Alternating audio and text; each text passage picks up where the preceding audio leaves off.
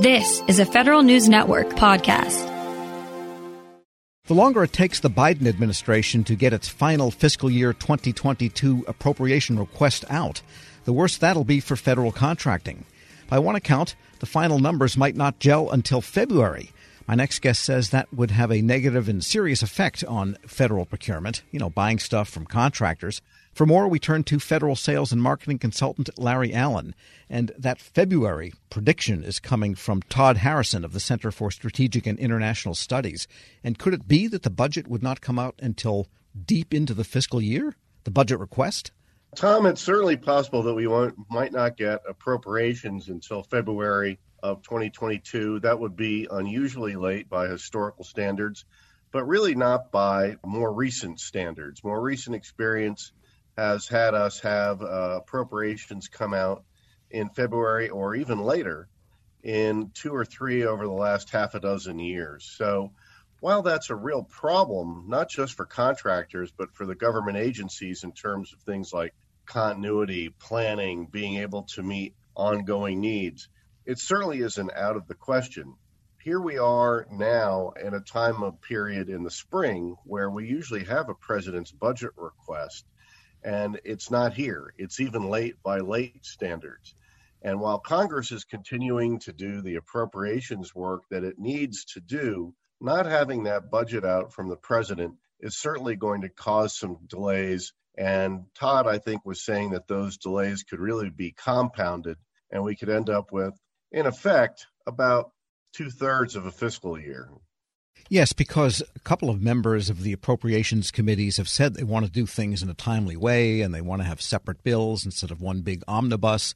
And so they are thinking about it. It's not like Congress is ignoring this. But I guess as a practical matter, without having a line-by-line request coming in from the administration, then Congress doesn't really have a departure point to do its work, I think is what's going on here. And so everyone might have a gigantic top-line figure, but that's not really helpful for agencies in the appropriation process. They need to know my program, my budget line, my codes. Well, that's exactly right. Without guidance from the executive branch, congressional appropriators are working with very limited knowledge. And working they are. So that's not like they're standing still just waiting. But even so, Tom, not having that specificity from where this administration would like to take its spending priorities, really all Congress can do is either guess or follow on the blueprint that they did in the previous year, which had a different administration and different priorities. But they can't wait until the very 11th hour in order to start the appropriations process. Otherwise, we'll never get an appropriations measure at all. I do think that we're going to be looking more at February. Some of the statistics and analysis show that if you wait this long for a budget and you have a very partisan Congress with micro-thin majorities in each chamber, that you're going to have a lot of deal making that has to get done. And the people who hold the ace cards know that, and they're not going to be in any hurry to play them. So if you're a federal agency hoping for continuity, for planning, for being able to start projects next year relatively on time, good luck, because that's probably not going to happen if you're relying on appropriated funds. If you're a contractor, that means that you're really going to see a very slow start to the next fiscal year on top of what has been a historically slow start for this fiscal year, Tom, leading some people to believe whether or not the federal government market is really turning into a one-quarter wonder, that ride of the Valkyries that we've talked about before that comes around in the summertime as we move into fall, as agencies have use it or lose it dollars. They simply have to get out the door. We're speaking with Larry Allen, president of Allen Federal Business Partners. Yeah, so the danger then is appropriations coming essentially halfway through the fiscal year means no new projects can really get started until that point. And by then, agencies, they're afraid to start anything because then pretty soon they're out of the fiscal year and there's no funds anyway. Well, that's right. They're going to have to cram an awful lot of government procurement actions into a short period of time. And while there are certainly mechanisms in place that allow for quick allocation of money, it should be no surprise that this is also when errors occur. Think about just trying to get out of your own house when you're pressed for time. that search for the keys can make the difference between stress and not stress and being even later than you already are. So it's the same sort of thing here. It doesn't make for good government overall. I mean, there are allowances that you make every 4 years for a new administration or new priorities. So I'm not trying to say that this is totally out of the woods, but even by transition standards, we're behind the curve.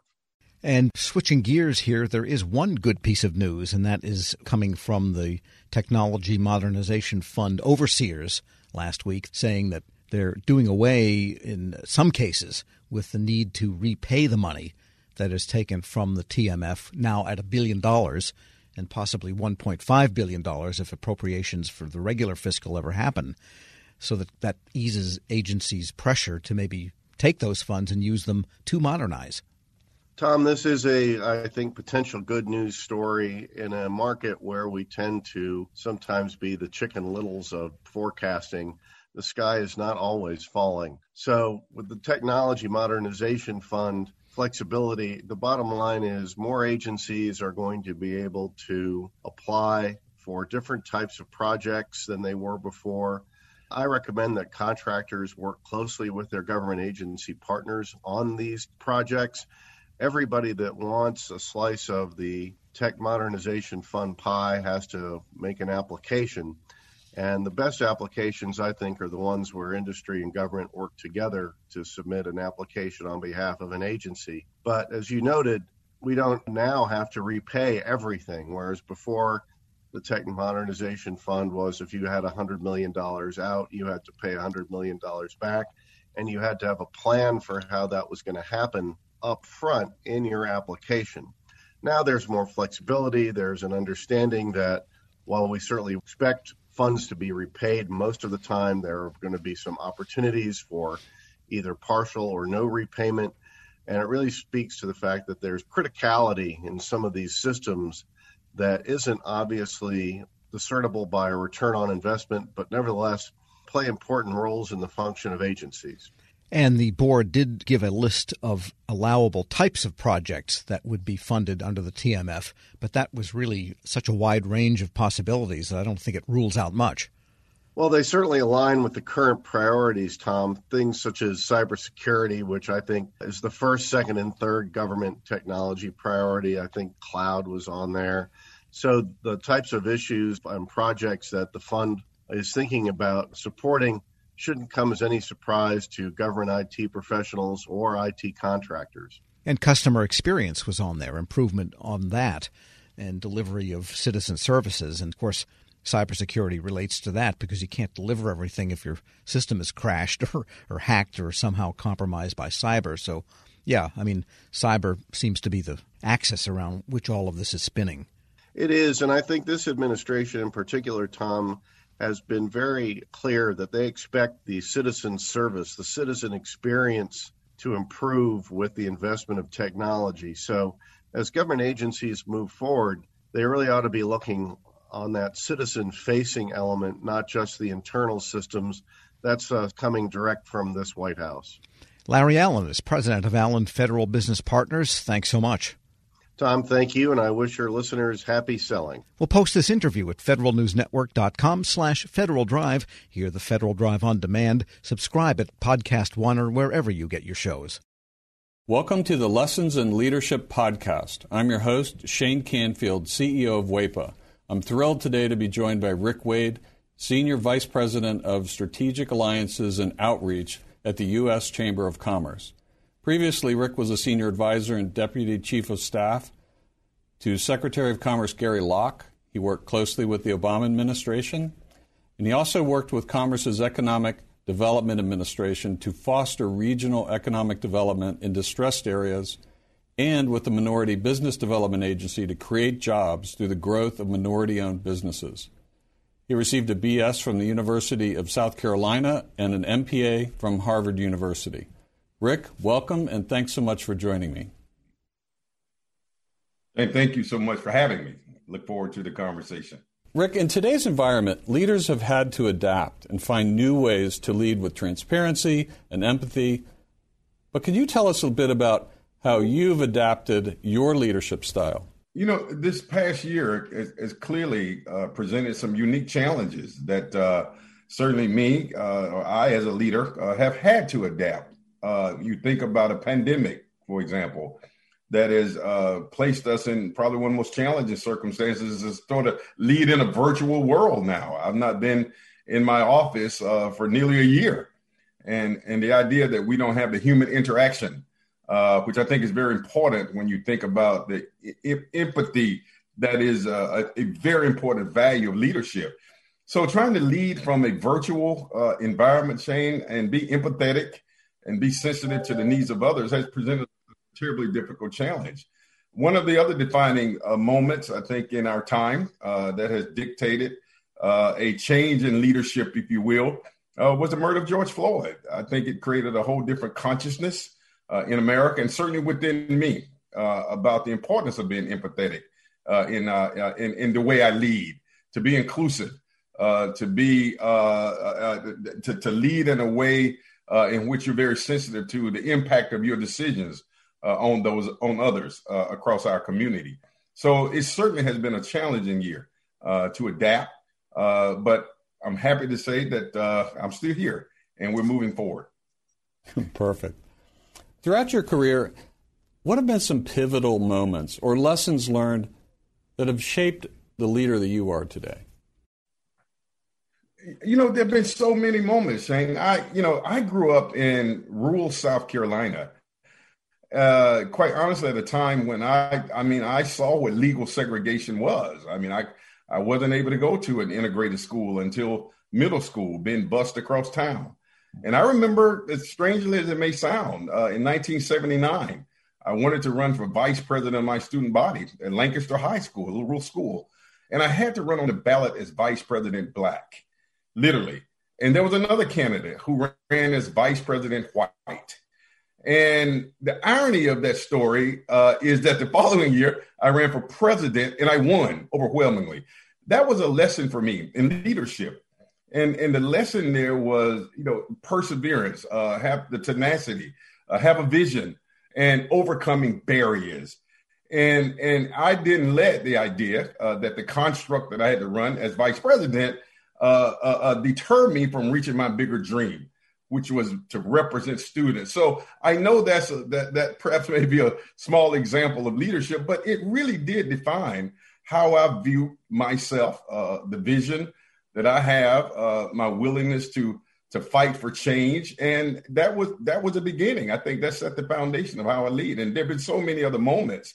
One of the most defining moments for me personally was the massacre at Mother Emanuel Church in Charleston, South Carolina. A very close friend of mine, Senator Reverend Clemente Pinckney, who lost his life. And it conjured up, again, these issues of how deep the divide in terms of race in America is. But it also inspired me to lead even more and to lead harder and to lead with diligence and vigilance to help close that divide. So there have been so many defining moments in my career. I will tell you, even after the murder of George Floyd and my role at the U.S. Chamber of Commerce to galvanize the business community, inspired by that tragedy. And now we have a whole broad, historic, sweeping, what we call equality of opportunity initiative that I'm leading, that I was inspired to develop. And we're bringing together corporations from across America to address what we call equality of opportunity. So my point there, I think, with all of these moments, they've all been pivotal moments at different parts of my life, my career, my journey. And I've seized those moments to make the best of what I could. It's fantastic. It's a great, great answer. Many stories. Thank you very much for sharing that.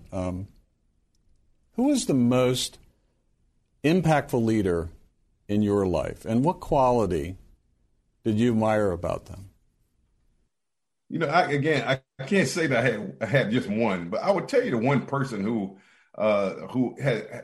historical leadership has inspired me the most, and that is the leadership of Dr. Martin Luther King Jr. And there's so many attributes there that are consistent with my values. But the one part of his leadership was vision. And I mean, the idea that you can have a dream, which we often define and think of his big I have a dream speech.